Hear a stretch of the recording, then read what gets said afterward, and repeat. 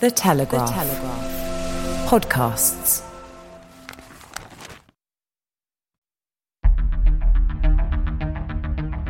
I'm David Knowles, and this is Ukraine, the latest. Today, we bring you the latest updates from Ukraine, discuss the news from the Russian Republic of Dagestan, where an anti-Semitic mob stormed an international airport, and Dom Nichols interviews former Australian General Mick Ryan. Bravery takes you through the most unimaginable hardships to finally reward you with victory. If we give President Zelensky the tools, the Ukrainians will finish the job. Slava Ukraini! Nobody's going to break us. We're strong. We're Ukrainians. Every weekday afternoon, we sit down with leading journalists from the Telegraph's London newsroom, and our team is reporting on the ground to bring you the latest news and analysis on the war in Ukraine.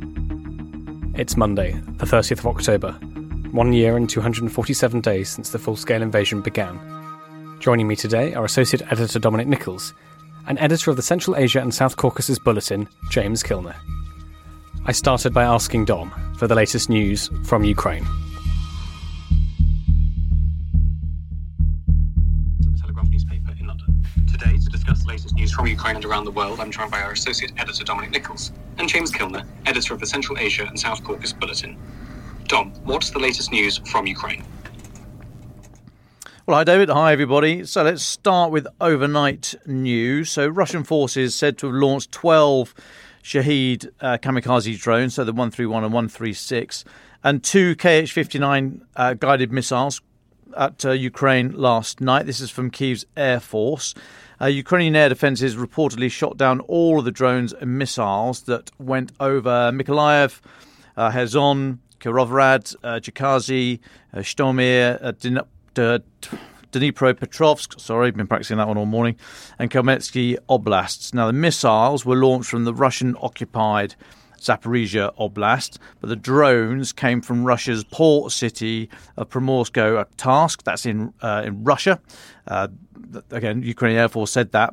Primorsko-Akhtarsk is on the east coast of the Sea of Azov, about 100 k's south-southeast of Mariupol, so across the Sea of Azov from Mariupol, hit that sort of the eastern bit of the Sea of Azov, the coast there. That's where the drones came from.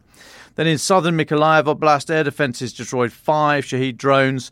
That's Governor Vitaly Kim. He's saying that on Telegram. The debris from one of them came down, caused a fire in the Bashtanka district. That's north of Mykolaiv. The governor there has reported that. No casualties reported across those strikes. However, there were injuries reported, no deaths reported yet, but injuries to civilians and buildings damaged in another Russian missile strike on a ship repair yard in Odessa. That comes out of Oleh Kipa, the regional governor down there. He said the attack caused a fire, which was quickly extinguished by our rescuers. The administrative building and equipment of the enterprise were damaged. I think I've seen some figures in the low double figures of injuries there. No deaths reported at the moment. Then for their part, Ukraine's army said this morning that it had successfully hit part of Russia's air defence system in annexed Crimea overnight. Now, social media, the army's strategic, this is Ukraine's army's strategic communications unit, said the armed forces successfully hit a strategic object of the air defence system on the western coast of occupied Crimea. There is a little bit of confusion around this. So you've got Agence France Presse are reporting, actually just in the last couple of hours, that the Russian MOD has issued a statement saying on October 30th at around 1300, that was 10 o'clock in London time this morning, 3 hours ago, an attempted attack by the Kyiv regime with 8 Storm Shadow cruise missiles at targets on the Crimean Peninsula was stopped. All missiles were shot down. Now, there are images on social media suggesting that some got through. Not that I'm ever suggesting the Russian MOD talk through their Balkans, but there are images on social media in daylight, importantly, I'll come back to why in a moment, of missile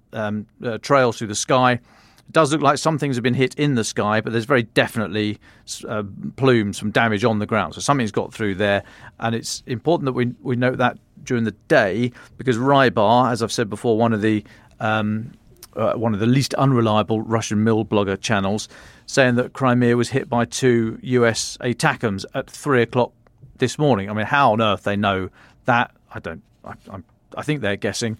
But there's been some blasts reportedly in the early hours, the dark hours of this morning, and also later on today in daylight. Russians are claiming it's ATACMS, it's Storm Shadow, they've all shot down, blah, blah, blah. Wait, we don't know. You can't really tell, to be perfectly honest, but something's definitely got through. Then on to the sort of frontline updates. A lot of this reporting coming from ISW, Institute for the Study of War.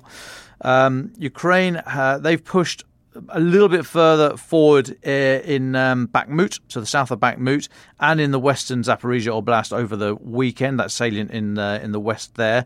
Geolocated footage published yesterday shows their forces had moved across the railway line south of Avdiivka. Avdiivka has been fought over for very heavily for weeks now. This is about 10 km southwest of Bakhmut. Prominent Russian mill blogger said Ukrainian forces had established control over unspecified positions in the west of Zaporizhia, continuing moves over the last week. Then separately, there's a lot of chatter about Russian airborne forces commander Colonel General Mikhail Teplinsky, suggestions that he's replaced Colonel General Oleg Makarevich as the commander of the Russian Dnieper grouping of forces operating in Kherson area. Russian MOD not yet announced or confirmed reports of Makarevich's dismissal, and unlikely to do so, quite frankly, given their tendency to not really comment on major high-profile military command changes. But one Russian blogger is saying that Putin dismissed Makarevich during that's Putin's recent visit to the Southern Military District headquarters in Rostov-on-Don on October 19th, so just over a week ago. That blogger is also claiming that Teplinsky was effectively demoted. So the guy taking over that VDV force, the Airborne Forces force, effectively demoted from his position as Deputy Overall Theatre Commander. Now, there's nothing else to back that up, and we can't verify it. This is coming out of Russian channels. I would be surprised, though, if anyone tainted with the whiff of failure, such that they were demoted from one position, would then be promoted, or if not actually promoted in terms of rank, put in charge of a VDV force in Kherson. Russia, we've not seen them, the type of organisation that say, look, fella, you're doing a great job. You're just you're not perfect for that role, but we see you being brilliant in this role. So let's demote you from over there and make you in charge of this. They haven't really been doing that. So I'll be surprised if that is the case. However, there are rumours about Makarevich's dismissal. They started coming out last week. Many Russian people saying that his removal was long overdue due to the handling of the situation in Kherson. There are suggestions that the Ukrainian bridgehead on the east bank of the Dnipro, or if it's not an actual bridgehead, then these repeated Ukrainian landings or raids or whatever they are, possibly triggered his dismissal. And then finally, the New York Times are reporting that the US will send Ukraine hybrid air defense systems. They're citing US officials that say the so-called Franken-SAM systems, obviously Frankenstein and surface-to-air missile, SAM, Franken-SAM systems that merge advanced Western air defense missiles with modified Soviet launchers or other missile launchers that Ukraine already possesses will soon be on their way. So the Franken-SAM combinations that are being mooted include modified Soviet Buk launchers with American Sea Sparrow missiles, Soviet-era radars and American Sidewinder missiles, and Cold War-era Hawk systems, all being all in the mix there. New York Times reports that the US is testing a Franken-SAM combination of a Patriot missile and a Ukrainian domestically produced radar. And then US Deputy Assistant Secretary of Defense for Russia, Ukraine and Eurasia Policy, Laura Cooper, she stated that the Franken-SAMs contribute to filling critical gaps in Ukrainian air defences. So the fact that you've got an official there going named and attributed, that does give credence to the earlier thoughts of quote-unquote US officials. I always hate either reporting, when I have to, or reading that sources say this or officials say that. It's like anybody could be a source or an official, so you've just got to be very, very careful there. But if they're backing it up, New York Times are reputable. Occasionally as we all do, get it wrong, but they are reputable. Backing up a report from US officials with a named official such as Laura Cooper does give credence to that story. So strap yourselves in, everyone. We're going to hear a lot more about Frank and Sam's in the coming weeks. And I'll take a pause there, David. Well, thank you very much. Well, thank you very much, Dom. In the absence of Francis Sternley for today, I'll take us through just a few interesting pieces of diplomatic and political news. So Russia's Defence Minister Sergei Shoigu has said that Moscow is ready for talks on the post-conflict settlement of the Ukraine crisis and on further coexistence with the West, but that Western countries needed to stop seeking Russia's strategic defeat. This comes from Shoigu speaking at the Chinese-organised Jiangshan Forum, a multilateral international conference on Asian security and defence security issues. Shoigu said that the conditions for such talks had not yet been met. He also said, quote, "It is important to ensure equal relations between all the nuclear powers and permanent United Nations Security Council members who carry special responsibility for upholding peace and global stability." And he accused the West of promoting an arms race in the Asia-Pacific region.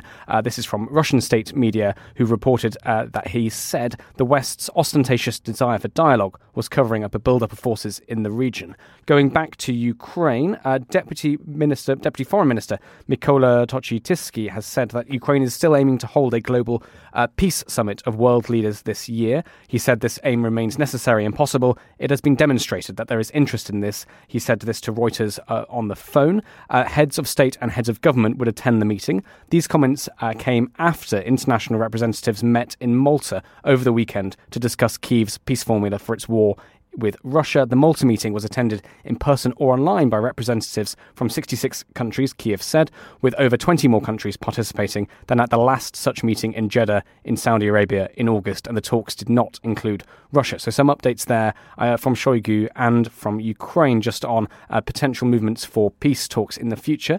One more thing from me before we go to James Kilner. Over in the US, the new US House Speaker Mike Johnson is considering a standalone funding package for Israel, which could potentially put funding for Ukraine under threat. Johnson expressed confidence that the measure would pass and resisted President Joe Biden's call to create a broader aid package, which covers both Israel and Ukraine. Mr. Johnson said, "There are lots of things going on around the world that we have to address, and we will. But right now, what's happening in Israel takes the immediate attention, and I think we've got to separate that and get it through." Just a reminder to listeners, before he was elected Speaker, Mr. Johnson voted with 93 other Republicans to cut off aid to Ukraine. So just a couple of interesting political and diplomatic stories there. But let's go to James Kilner. James, you've been looking over the weekend at stories coming out of Russia. Let's start in Dagestan. Hi, David. So the big story last night at the end of the evening was the this crowd or mob, whatever you want to call it, of 1,000 or some reports say 2,000 very angry, mainly young men, charging into and taking over the international airport at Makhachkala, which is the biggest town in the biggest city in Dagestan, the capital. 650,000 people. Lying on the Caspian Sea, etc. They charged in, they smashed up, they overwhelmed the security guards, and then they were looking for Jews. So they've been whipped up into a fury. They've been having a protest and heard that a flight from Israel was landing, and the anti-Semitic sentiment's been rising in the North Caucasus, and they were literally hunting for Jews. So absolutely terrifying for the people in the airport. There are crazy, scary footage of employees of the airport trying to hide in offices, and these men just breaking open doors, saying, "Where are the Jews? Where are the Jews?"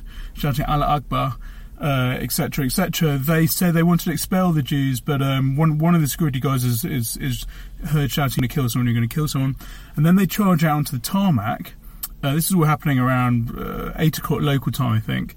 7:30, 8 o'clock local time. They then charge out into the tarmac, where at least 2 flights have recently landed, still with their passengers on board.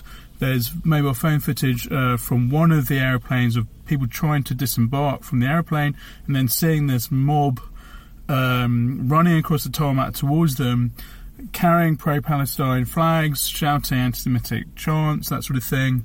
And the steward on the flight is shouting, get back inside.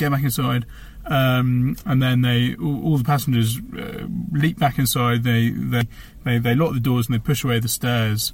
And then you get this crazy sight of these protesters clambering over the wings of the aircraft, shouting, "Where are the Jews? Where are the Jews?" One of the flights was from Dubai, actually. One of them was from Israel. Their flights still running between Russia and Israel, and the flights to Makhachkala are cheaper than flying directly to Moscow. And from Makhachkala, people can then catch an internal flight around Russia, that sort of thing. The security forces, the Russian police forces, had been mainly, it appears, standing aside until it really got out of hand. So they've been standing aside, they've been allowing the anti-Semitic chants, etc. And then when the protesters charged onto the tarmac, that's when they started to act. They're heavily outnumbered. It seems, although it's still very unclear exactly what happened, there was fighting, there's certainly arrests. In one video, there's a lot of bangs and flashes. I'm not entirely sure who's doing the firing or what they're firing, and there's reports of about 20 protesters or 20 people being injured, about 3 or 4 police, and the rest protesters, some in serious condition. The authorities now say that they have the situation under control. They've closed the airport. The passengers, meanwhile, had a terrifying 4 or 5 hours, and then were allowed to go off the flight, etc.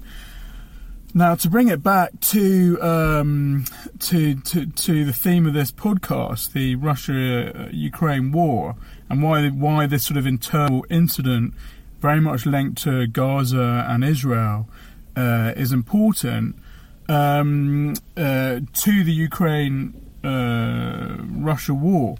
We have to consider the wider implications of Dagestan, which is a majority Muslim region right on the fringe of Russia. It borders Caspian Sea, as I said, and it also borders Azerbaijan. These are both important things when you look at Ukraine and Russia war.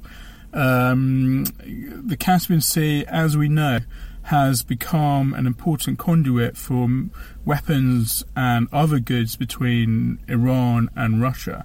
And one of the ports that has been used is Makhachkala.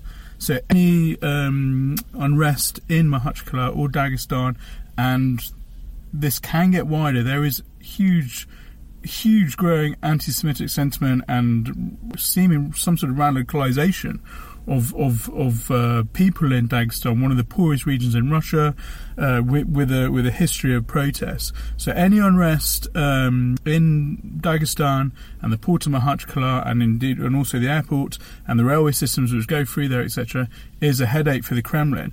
Dagestan also borders Chechnya and did also have a significant role in the sort of anti-Kremlin fighting of the early 2000s. So there's that. And as I said, it borders Azerbaijan, and the trade route from Russia through Azerbaijan, through Iran, and then to India, etc., via the Indian Ocean and Persian Gulf has become more important as the war goes on. So really important thing, and obviously very dramatic, but actually really important for watchers of the Ukraine and Russia war to keep an eye on too. Thank you very much, James, for talking us through that. One more question from me. What do you make of these anti-Semitic protests in regards to the authority of the Kremlin, the authority of the Russian state? The fact that, as you said, the police seem to sort of stand aside for quite a lot of this. What's your take on that? So when you get out into the regions of Russia, the quality of the police force really drops hugely. I mean, it's incomparable to the police forces in Moscow and St. Petersburg, where the specialist police units are there. They've got very well-trained riot police, etc. So I'm not at all surprised by the relative incompetence of the police, initially at least. It does seem that the authorities started to realise that they had a very, very serious situation on their hands, basically when it became too late and they'd lost control of the airport. I literally mean the airport was captured by protesters. And then they called in some heavy reinforcements, and then that's when the fighting started and the arrests happened. I think the importance, so the Kremlin's already trying to portray this as the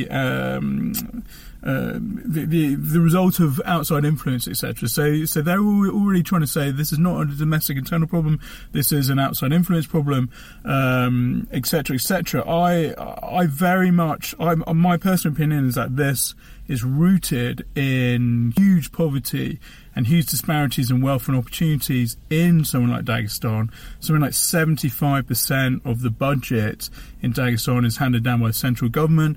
There's very few job opportunities. It's a very poor place. The Russian army's been recruiting very heavily for its war in Ukraine in Dagestan, as it has done in lots of sort of non-core Russian regions, if you like, sort of ethnically diverse, often Muslim regions.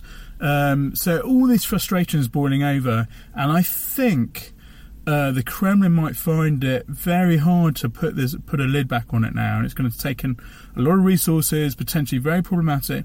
Next door, you also have Ramzan Kadyrov, the leader of Chechnya, who is coming out with some absolutely vile and crazy insult towards Israel over its bombing campaign in Gaza. And this is feeding into the growing anti-Semitic sentiment in the region, where you have Jewish cultural centres being burned, you have lots of highly injury graffiti appearing, etc. So I think the Kremlin is actually possibly starting to get worried. Putin's called a meeting this morning to talk to his main guys about this, and we'll start seeing some PR campaign, maybe some crackdown. There are already reports of special forces going from house to house looking for the ringleaders of the gangs who are looking for Jews. James, hello mate, it's Dom here. Just wonder if I could ask a couple, if I may. You said anti-Semitic sentiment has been rising in the North Caucasus for some time. I mean, has it always been there, and the lid has been sort of eased off a little bit by the Kremlin, or do you think they've been surprised by this outbreak of violence over the weekend? Because I looking at those pictures, I struggle to see how that could be. It just seems so organised, very specific place. To go to the airport and attack the plane and all that kind of stuff, rushing through the terminal. It seemed so organised. It had the hand of external, organisations for me. But I just wonder what your view is there. Hi Dom. So I'll take the first bit of that. Initially on the Jewish issue in the North Caucasus and the anti-Semitism which we've seen. So in my travels around the North Caucasus and including Dagestan, I've never come across any anti-Semitic sentiment particularly. Of course, it will undoubtedly be there somewhere, but they don't wear it on their sleeve, etc. It's also a very, very ethnically and linguistically diverse region, Dagestan. It's celebrated for its diversity and its in linguists and in ethnicity. We're talking it's a very, very hilly, mountainous region, apart from the strip of land which runs north-south along the Caspian Sea. And in these valleys and hilltop villages, they have their own languages and culture, etc. And in amongst all this have been Jewish communities. So I don't think that anti-Semitism has been a major issue in its history, although listeners may indeed want to correct me on that. It's not something I've witnessed. As far as it being organised, this mob, that's a very difficult question to answer, and I'm just not sure. I mean, I do think, and I think this is the key issue when considering this question about whether it has actually been organised by outside influences, as the Kremlin is trying to suggest. As I said earlier, Dagestan in particular, in the whole of Russia, has become like a boiling point, a sort of a flashpoint for protest against the Kremlin. When the Kremlin mobilised people, or men rather, 13 months ago for its war in Ukraine, there were small protests across Russia, and as we know, they ended up mobilising about 300,000 men. But there were very big protests in Dagestan, mainly by the mothers of men who had been taken off to war. And these protests took a lot of effort to put down. And then again this summer in August, when the power and the water was failing in central Makhachkala, there were again very big protests. So we're used to seeing these protests in Dagestan, in particular, and we do know that there's been some big pro-Palestine protests in the city. As we all know, social media is a massive accelerator. So there's big protests in somewhere in Turkey or somewhere else, and then suddenly there's also a big protest in Dagestan, and these things escalate. So and also we also know there have been other anti-Semitic attacks. So this thing has been building. The police have been standing by. It may have been organised by outside influences. I obviously don't have any information on that, but I also think there's huge potential for this to be a real sort of grassroots frustration. There isn't any direct link between Dagestan and the Arab world in particular, but there is a lot of frustrated, very angry people, and street-level politics does operate in this part of the world.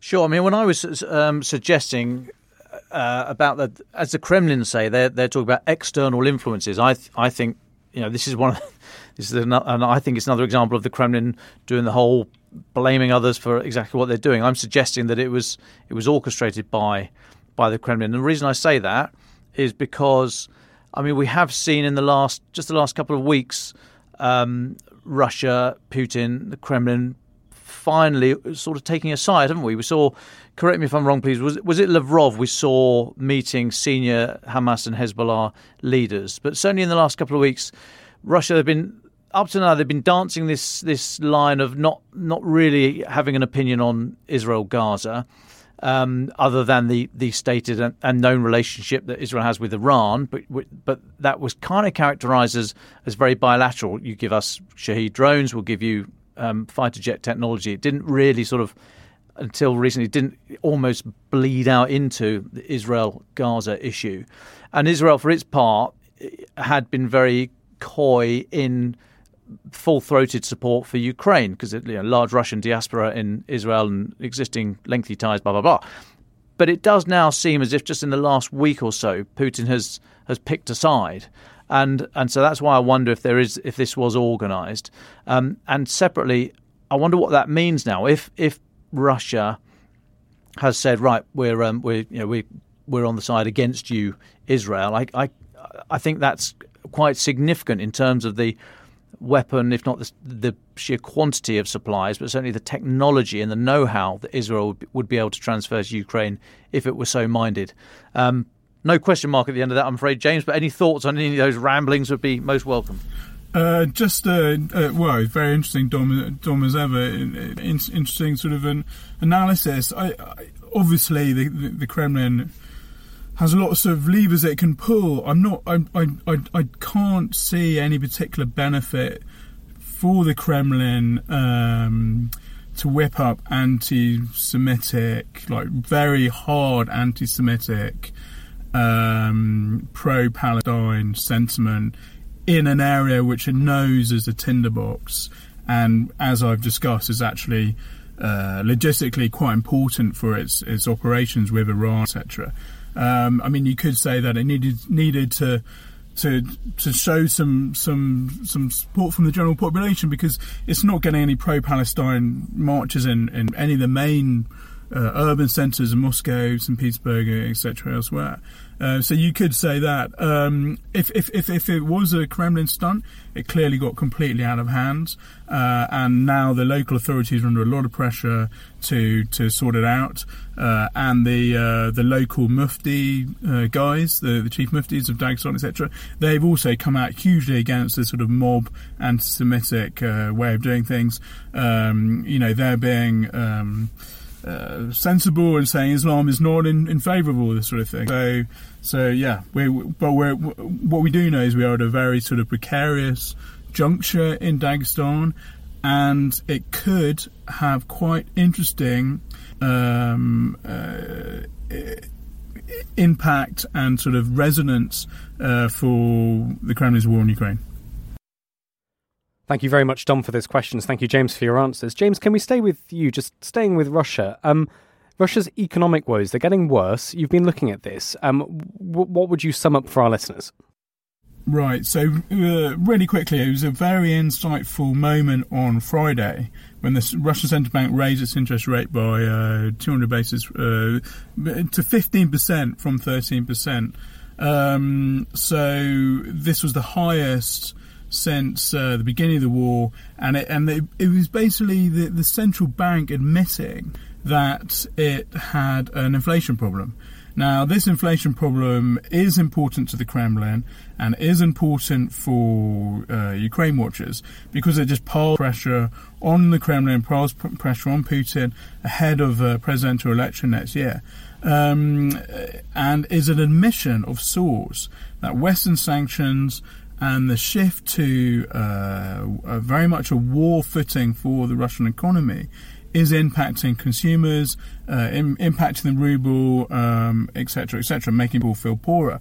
So the headline inflation figures for Russia is that prices in October and annualized inflation was 6.6%, which is up from 6% in September, and economists think it will get as high as 7.5% by the end of the year. So we are seeing rather steep price rises, and this comes at the same time that the ruble is bouncing around the psychologically important 100 ruble to the $1 mark. This mark was broken in the beginning of the month, but then capital controls strengthened it, and it's now back to 93. But you have to keep in mind that before the war started, the ruble was worth 75 against the dollar, so about 30% stronger, 25-30% stronger than it is now. So that is a really important figure. Now, this all comes off the back of the Kremlin saying they're going to double the military budget for next year. We know that they've been transforming shopping centres into weapons factories. Bakeries are building drones rather than baking bread. And the Western products, okay, they're coming through the back channels in Central Asia and the South Caucasus, but they're just not as many as there once were. So all these prices are rising, and this is, does have the potential to irritate people. Russians historically have a high endurance factor, and I would expect to see it happening again now. But this all hurts. So an important sort of side story for Ukraine and Russia war watchers to keep abreast of. I think this is going to be an issue, certainly by the presidential election in March next year. Of course, Vladimir Putin will undoubtedly stand. I think he might have already announced it. I can't remember. And of course, he'll win. But the important thing with that election is just seeing how grumpy people are, and this sort of thing. With the huge death toll we know that Russia's suffering in Ukraine, and the, frankly, lack of any real success, and all the lies and propaganda they'll be given, will start irritating more and more people. So something just to keep aware of. Thank you very much, James. It's been fascinating hearing you. Can we press you for one more story, the return of the Wagner Group, and then we'll go to our final thoughts? Yeah, really important story this. Obviously, direct impact on the front lines in Ukraine. Now, this happened Saturday, Sunday.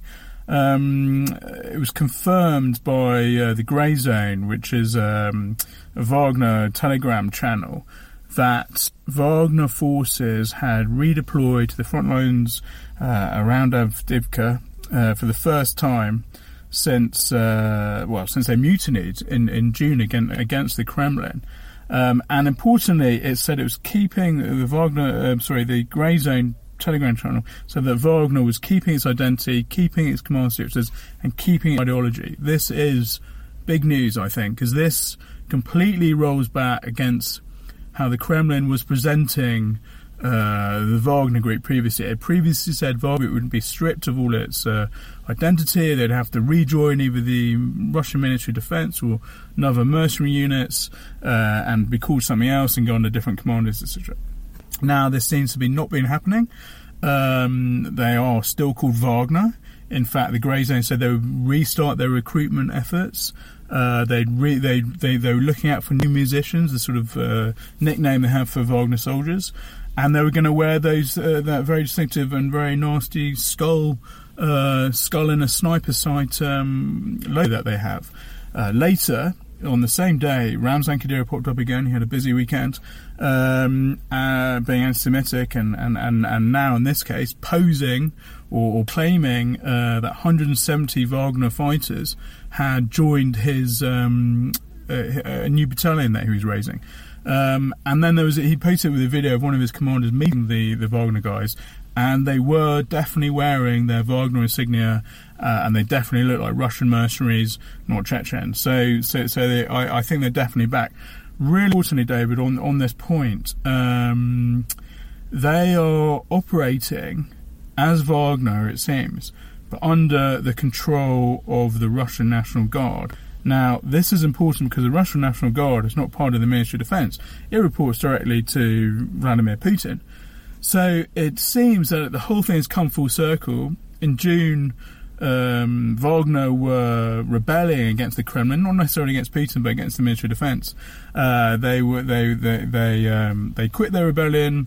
They had a peace deal. 2 months later, their leader Yevgeny Prigozhin was killed, and now in October, they are back redeploying on the front line. These battle-hardened guys, often murderers and rapists and drug pushers, etc., recruited directly from prisons. They're back on the front line, and they're working directly for the National Guard and for Vladimir Putin.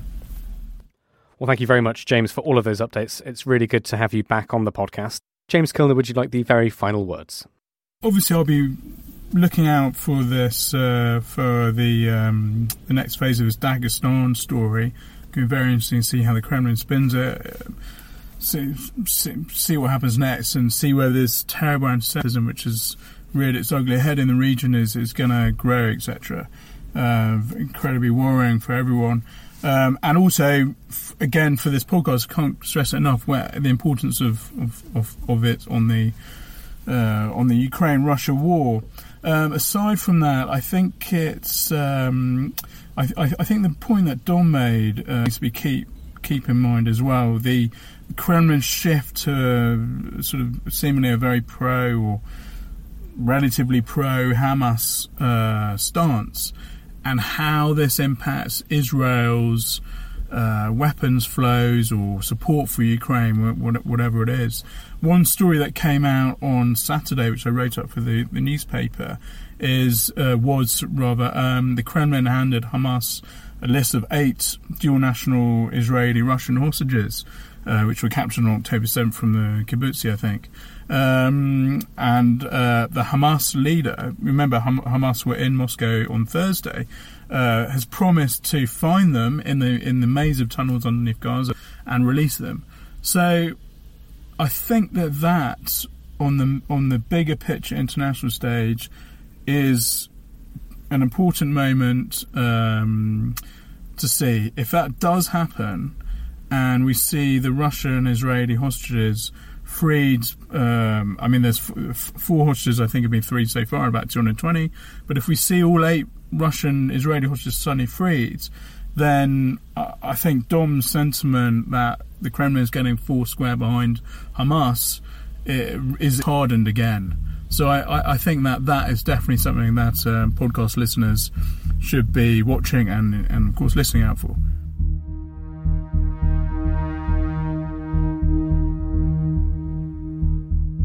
Now, since the start of the full-scale invasion, a very wise and assured and knowledgeable voice on the conventional aspects of the war has been former General Mick Ryan from the Australian Army. He's been very prolific in his tweeting, and he's pretty much on the money the whole time. So obviously We had to hunt him down and pin him to the seat and have a chat. Although he was in Australia, we were in London, so there was a little bit of crackly stuff. But it was a delight to speak to General Mick Ryan. Very keen to talk to you about the conventional side of the war in Ukraine, and then possibly, given the news that's just broken in the last couple of hours here about these US strikes in Syria, maybe come on to a little bit about that later, if I may. But I'll stick to the conventional side, because that's our particular sort of forte here. I'd be really interested, just to start off, please, if you could set the scene of how you see the war at the moment, 20 months in. And just if you could address the question, a lot of people are saying that the counteroffensive has failed, it's stalled, blah, blah, blah. I think they're taking too land-centric a view of that, not taking into account what's happening in the Black Sea, in the air, in Russia, and the wider sort of the whole sphere of the battlefield, if you like, the battle space. But I just wonder if you could just introduce us with your view 20 months in, please. Yeah, thanks. It's great to be with you. I think at the moment, Ukraine is in a better position than it was this time last year. It's taken a bit more ground, but it's running a variety of different campaigns concurrently. So it's running 3 major land campaigns at the moment. It's running one in the northeast to defend against a pretty large Russian operation, one in the east that's able to conduct both offensive and defensive operations, and its southern offensive operation. None of them have failed. The term fail is the wrong description for what's gone on with the ground. But certainly in the south, which everyone seemed to have built up to this war-winning counter-offensive and something that no one could ever live up to, it hasn't made the ground or taken the objectives that many hoped and expected that it would do. That doesn't mean it's a failure, but it certainly hasn't reached the objectives that many had hoped for. But I think in other areas, whether it's the strategic strike campaign that Ukraine has running, which it just didn't have the capacity to do this time last year, you're seeing the Russians being pushed back out of the Black Sea. You're seeing them having to redeploy forces to defend their own borders on the ground and in the air, including in Moscow. And you're seeing the Ukrainians continue their strategic influence campaign. So I don't think we could describe what's gone on in the last 6 months as a failure. I think it's been an uneven record of successes and offensives that haven't gone exactly as planned. Which for shorthand, people that do this sort of thing for a living might call war. I mean, that is kind of what you should expect. I think people, maybe our expectations were too governed by the recent counterinsurgency decades. But just on the way they've conducted themselves since I mean, I don't like using the term counteroffensive because it kind of implies that it's just a one-off. I mean, it's an offensive. But we've seen how they've tried to use the new equipment that's been gifted from external supporters, but also the tactics, and they've tried to transform their military from a very Soviet doctrine into a more NATO/Western doctrine with mixed results. And we've noticed how they've moved back from combined arms manoeuvre, tanks, artillery, infantry all working together, to a very much more almost Route 1 artillery and infantry heavy perspective. Do you think that's wise? And do you think that all that we could expect is very difficult to transform your systems, your doctrine, whilst in contact with the enemy, surely? It's normally easier to transform your systems when you're in contact with the enemy. The Ukrainians have been working on the transition to a NATO organisation for some time before the war, indeed before the 2014 Russian invasion. Certainly 2014 spurred them on and there were more training missions, and 2022 with the influx of NATO equipment and munitions has accelerated that. But, we need to remember that NATO equipment only makes up about 10% of their armoured fighting vehicle fleet and about 30% of their artillery. So this is not a predominantly NATO-equipped military. And I think the media miss this consistently. I think that the cultural transition is more difficult than the equipment transition, notwithstanding the great efforts that General Zaluzhny and many others are going to. That just takes time in a large organisation with decades of Soviet-era influence. I think, too, that we should recognise that NATO, I think there was an intellectual failure in NATO in the preparation of the Ukrainians for this counter-offensive. And the reason I say that is because there's been a lot of critique of the Ukrainians going, they're not using combined arms as we do it and all that kind of thing. The reality is the combined arms that they've been taught is combined arms doctrine that's Cold War era, that's decades old, and they were taught to use combined arms breaching equipment that basically tracks back from the Second World War in much, much lower quantities than the doctrine even recommends.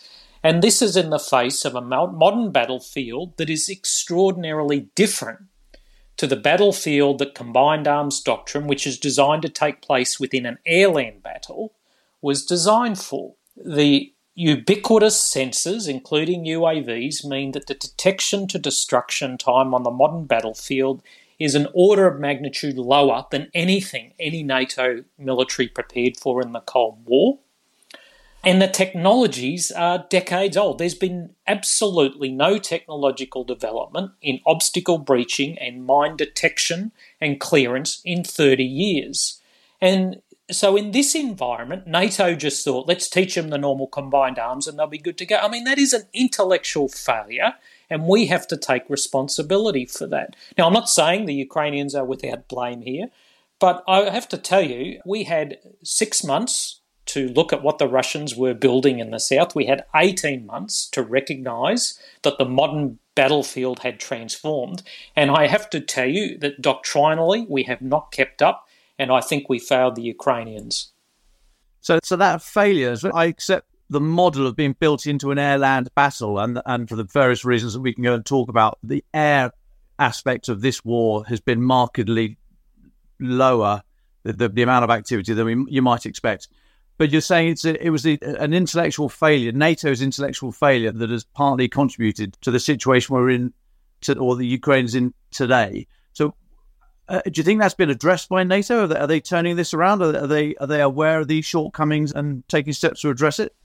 Well, you'd hope so. You know, it's a big organisation that a lot of countries invest a lot in, but at the end of the day, I think we do need an intellectual reinvigoration to have a look at this different environment we're working in. How do humans and machines work together better? What are the right tactics? What are the right organisations? The Ukrainians have been experimenting with this in the face of this very dense defensive regime in the south, where the Russians have competently executed their doctrine for the first time in the war.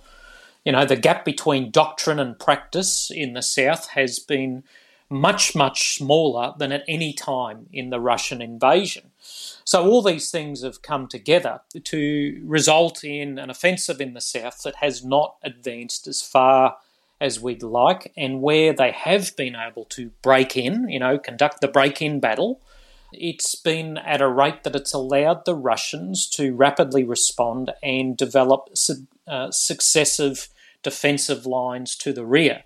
So, I think we've got a lot of thinking to do here about how we might chew our way through this, given current battlefield conditions. Now, that thinking that you described there obviously takes time to identify the lessons and then learn them, and then turn that into new capability. And you haven't, you know better than me. You've not learned the lesson until it's actually affected systemic change in your military. Is winter going to offer that time? Will winter be, as the ground hardens, so potentially offers more opportunity for manoeuvre, but equally is literally freezing and is not a nice place to be in a trench? Do you think things will slow down over winter, or will that allow this time that's needed to really take stock of what's been happening for the last 6 months especially, and come out in spring? I think NATO's already had plenty of time to do this. The problem of detecting and clearing minefields is not a new one, and we need something that reduces the time to do that by an order of magnitude, and we're just not doing that. It is a combat imperative, but it's also a humanitarian imperative, because 17 or 15% of Ukraine is contaminated with mines, including a lot of their very good agricultural land. I have to ask, what the heck is going on in Europe? if they're not solving these really critical problems that the Ukrainians aren't able to solve themselves. So, I think over the winter they should be focusing on these things. They should be focusing on them now. But, I know that the record of this war is providing just enough equipment just too late. And I don't see that changing with just enough thinking just too late as well, unfortunately. What will happen over the winter? Well, I think the Ukrainians have as I discussed before, a more sophisticated and robust strategic strike regime now. They have a wide array of weapons from ATACMS to the Storm Shadows to their remote-controlled maritime drones and a range of other capabilities that allow them to attack the Russians over winter in a way they weren't able to do last year. Now, I expect the Russians will once again seek to terrorise the Ukrainian people by taking out power and other targets over winter.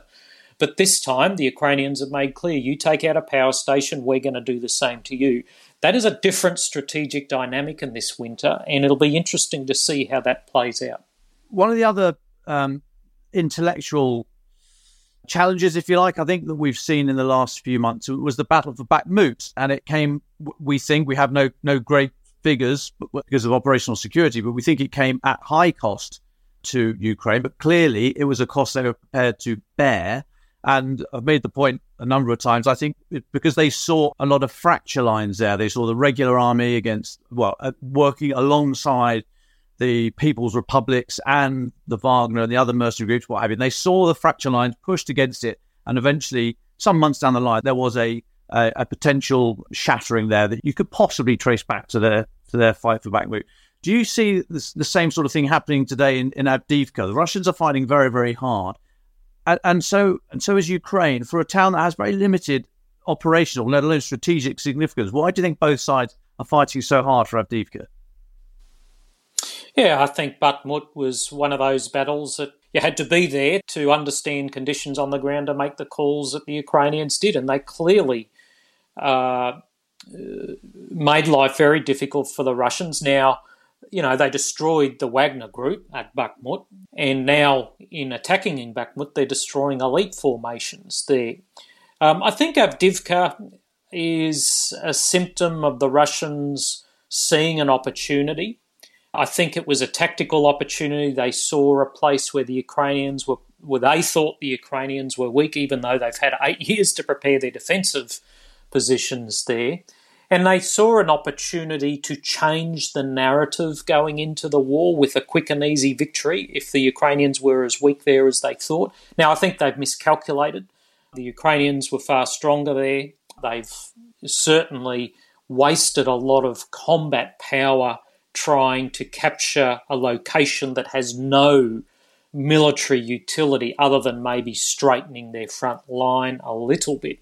But the Russians do seem to invest places of little interest or military utility with this political kind of power. And that's what they did in Bakhmut. And I'm not sure whether they'll do the same at Avdiivka. The attacks there seem to have eased off a little bit. But, they seem to want another victory going into winter. So it gives them this material for strategic information operations over the winter and going into 2024, which is an election year for Russia. I mean, how much stock do you think we should put in the figures that we get basically from the Ukrainian MOD? They're talking about a huge number of personnel and an enormous number, dozens, triple figure in the case of infantry fighting vehicles, losses of equipment, important equipment in Avdiivka. I mean, how much can we trust these figures, do you think? I'm not sure it's a question of trust. It's a question of just how good are the systems for counting and making sure there's not double counting and these kind of things. I mean, if you have a look at what are the casualty figures for the Second World War, we still don't know the exact figure. It's a range. So there's absolutely no way that contemporary figures that, can be absolutely known with total certainty, and to expect the Ukrainians or anyone to be able to do that, I think is unreasonable. They're providing best estimates of Russian casualties. I think the US intelligence community has provided estimates which, are within 25% of that. I think that's about as good as you're going to get at the moment. But absolute numbers are less important than the relative numbers. I mean, what is the proportion of Ukrainian losses to Russian losses? War is relative. There's no absolute. So it's about just being a little bit better and losing less people and killing more of them and destroying more of them. And do you think that is happening at the moment in Avdiivka? We get very little information about Ukrainian casualties and equipment losses, but it does seem from the way the lines are moving and some of the images we see from social media about how Russia is conducting the fight there, the high losses that are reported seem reasonable given the tactics they're employing. No, I think the Russians are taking a lot of casualties there. But, the number of casualties doesn't always equal loss or failure. You might take a lot of casualties and still make progress. And if your measure of success is moving forward and you think people are cheap and easy to come by, well, large losses are pretty immaterial. And clearly for Gerasimov, the number of losses is as inconsequential to him compared to being seen to be going on the offensive and making progress in the eyes of Putin. Now, away from the land battle, obviously it's all interconnected, but away from the land battle specifically, the battle for the Black Sea and the fight in the air, if we may, we touched on air-land battle earlier on. How do you assess the those two domains at the moment? Yeah, I mean, the Black Sea's fascinating what's going on there. I mean, the Ukrainians don't have a surface fleet, but they've made a large part of the Black Sea a no-go zone for the Russian ships that launch these missiles. And that's the effect they're after. And they've done that through a combination of ground and aerial sensors, remotely controlled attack boats and long-range missiles. So I think the Ukrainians have done very well against, what has traditionally been a pretty strong Black Sea fleet. Now, the Russians clearly have responded with mine laying in these lanes that were created most recently to export grain. We should have expected that kind of bastardry from the Russians. And that's what it appears they've done, is they've deliberately mined these things. So, I think overall the Ukrainians are doing fairly well in the maritime fight. In the air, I think the scholarship of people like Justin Bronk has been extraordinarily important in looking at the Russian inability to mount a large-scale continuous air campaign with large numbers of aircraft. However, they have been able to use air power effectively to conduct long-range missile strikes, and now essentially as bomb throwers against Ukrainian lines of communications and Ukrainian units. I mean, they essentially draw a box and just throw bombs into it. And not all of them might hit something, but if they hit something, it's pretty devastating. So the Russians are using air power. They're not using it how NATO might, but this is not an air force that's used to conducting large-scale mass air campaigns over time either. And one other area, the sort of unconventional warfare, talking about the partisan activity, alleged partisan activity, whatever's happening in the occupied territories of Ukraine, but also inside Russia itself. As a military commander, would you have welcomed that kind of activity? It's got some very interesting moral questions that it throws up for the force and where you stand on the collateral damage and loss of civilian life. Would you welcome, if you were in charge of of Ukraine's fight right now, would you welcome the kind of alleged partisan activity that we see inside Russia and the occupied territories?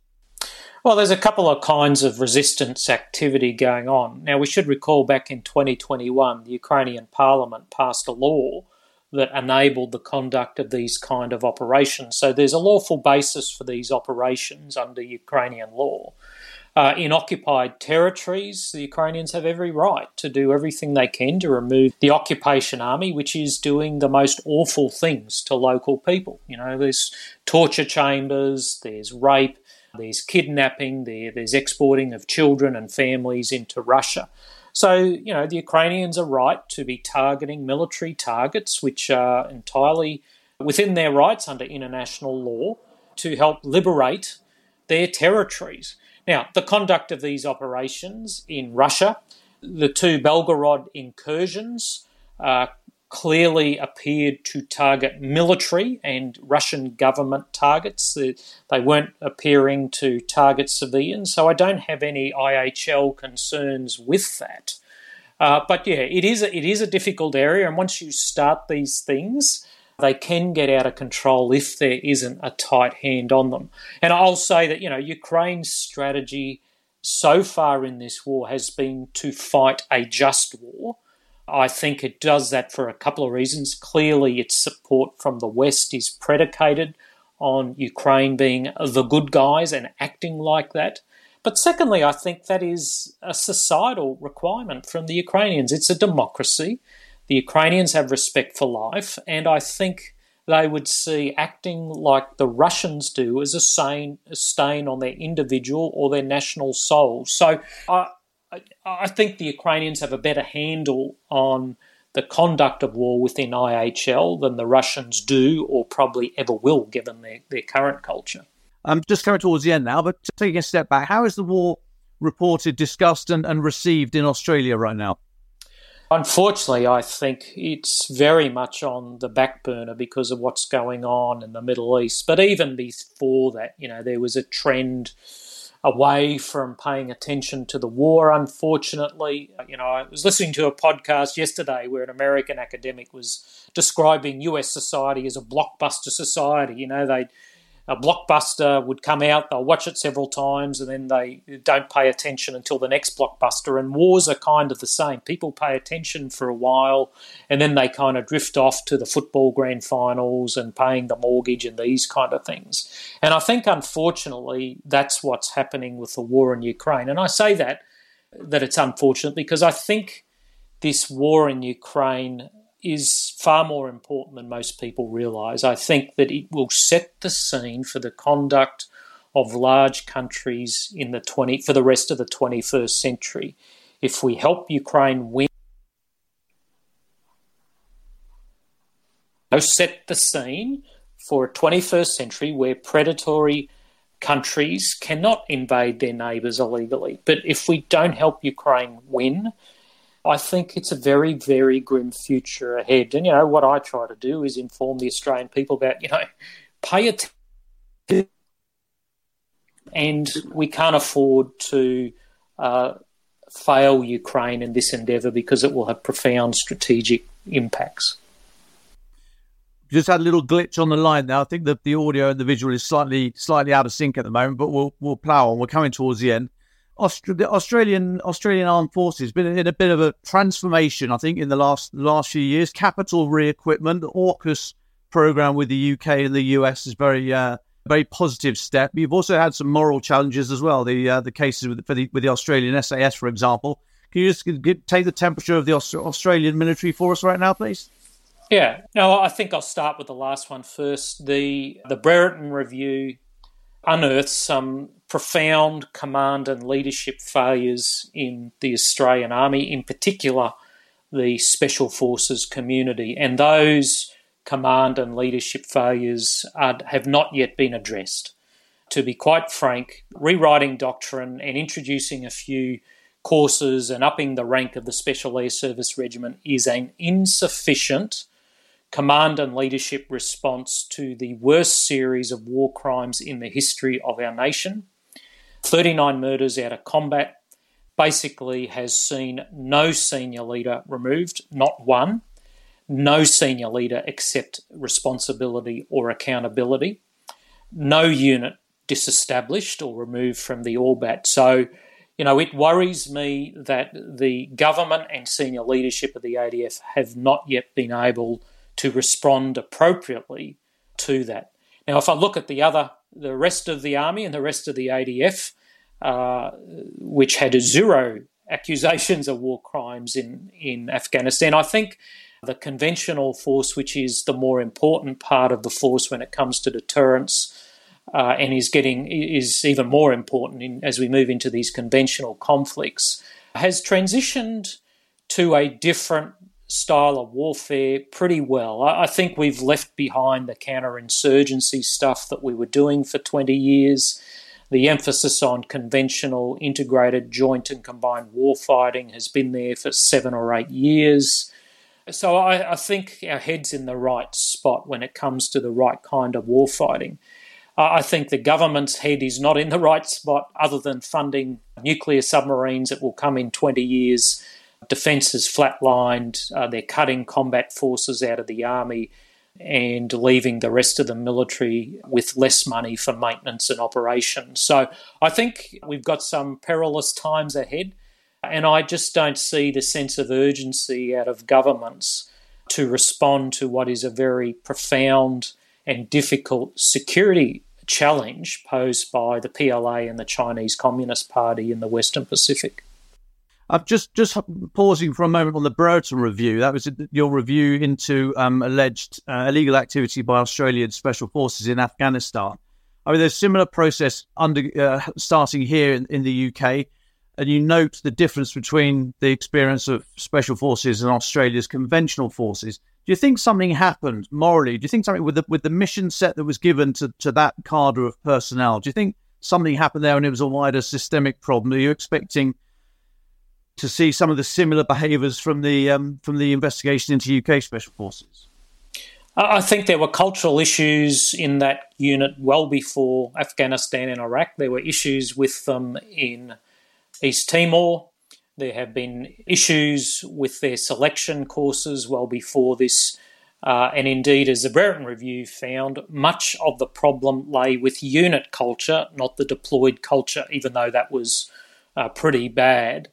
And that has not been addressed. So, I think that it is a command and leadership failure by the current leadership of the ADF and Department of Defence to not get at that, to not hold senior leaders accountable, and to, frankly, leave a unit on the organisational table that should have been disestablished, just as the Canadians disestablished their parachute regiment in the wake of the appalling events that happened in Somalia. Would you, if you had the power and been in the position, would you have disbanded the unit?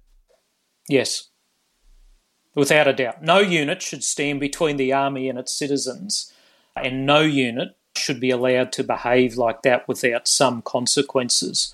And unfortunately, there's been no consequences. I'm scratching the edge of my jigsaw, but was it General Morrison, David? Was it Morrison who said the standard you walk past is the standard you accept? I thought that was a very powerful intervention. That was in regard to alleged sexual misconduct with recruits. So I thought it was a very powerful statement. That doesn't seem to have been baked into the psyche from what you're suggesting. That as it seems to from the senior leadership, they don't seem to embody those principles. Was it David? Well, certainly not in the Special Forces community, and certainly not in that group in Western Australia. I mean, there was a failure of accountability. It was certainly the most profound command and leadership failure in the ADF's history. There's just nothing like it. And if you read through the Brereton Review, not only were these events taking place, but there was deliberate and systemic obstruction towards investigations that were supposed to be conducted to this as well. So there's a lot to be done. I think the leadership at the time and leadership now have not yet responded in the right way to this. Thank you. But unit specific, you're not expecting anything equally horrific from the UK experience? I don't know. I really don't know. I don't know enough about the UK or the American examples. They've all been very good at keeping quiet at what happened. I would be very surprised if there weren't some similar issues that happened, because at the end of the day, when humans aren't watched carefully and they're given the power of God to take life, a small proportion of them will act in ways that don't accord with our values, and that has happened in every army in history, unfortunately. And last question, very briefly, because I've noted the time. The events at the moment in the Middle East, and specifically these strikes, the US strikes against alleged Iranian-backed militias in eastern Syria. Do you see this as necessary and proportional, or is this the sort of thin end of the wedge? Are we sliding into a much wider regional, potentially even more than that, conflict? Well, I see it. The Americans are on a pretty high tightrope here. I mean, they've been attacked a dozen times, so it's about time they started smacking back. I mean, they are a superpower and they need to send a message that if you attack us, we're going to destroy you. So I welcome those strikes, and I would be surprised if there aren't more. You know, I think the Americans will be looking at not just messaging, but also, if they have to strike, taking out targets that are a threat to them, but also potentially transshipment points for weapons that might go to Hamas or Hezbollah. Clearly, no one else wants a wider war, but my suspicion is that these strikes on targets in Syria are probably quietly, but not publicly, welcomed by many countries in the region who don't need those kind of destabilising elements there either. General Mick, plenty more we could talk about. I'd love to dig into the PLA and what's happening in your neck of the woods, maybe for another day. But for now, thank you so much for your time. Thank you for talking to Ukraine the Latest. No worries, it's been great to talk to you. Ukraine the Latest is an original podcast from The Telegraph. To stay on top of all of our Ukraine news, analysis and dispatches from the ground, subscribe to The Telegraph. You can get your first 3 months for just £1 at www.telegraph.co.uk/Ukraine the Latest.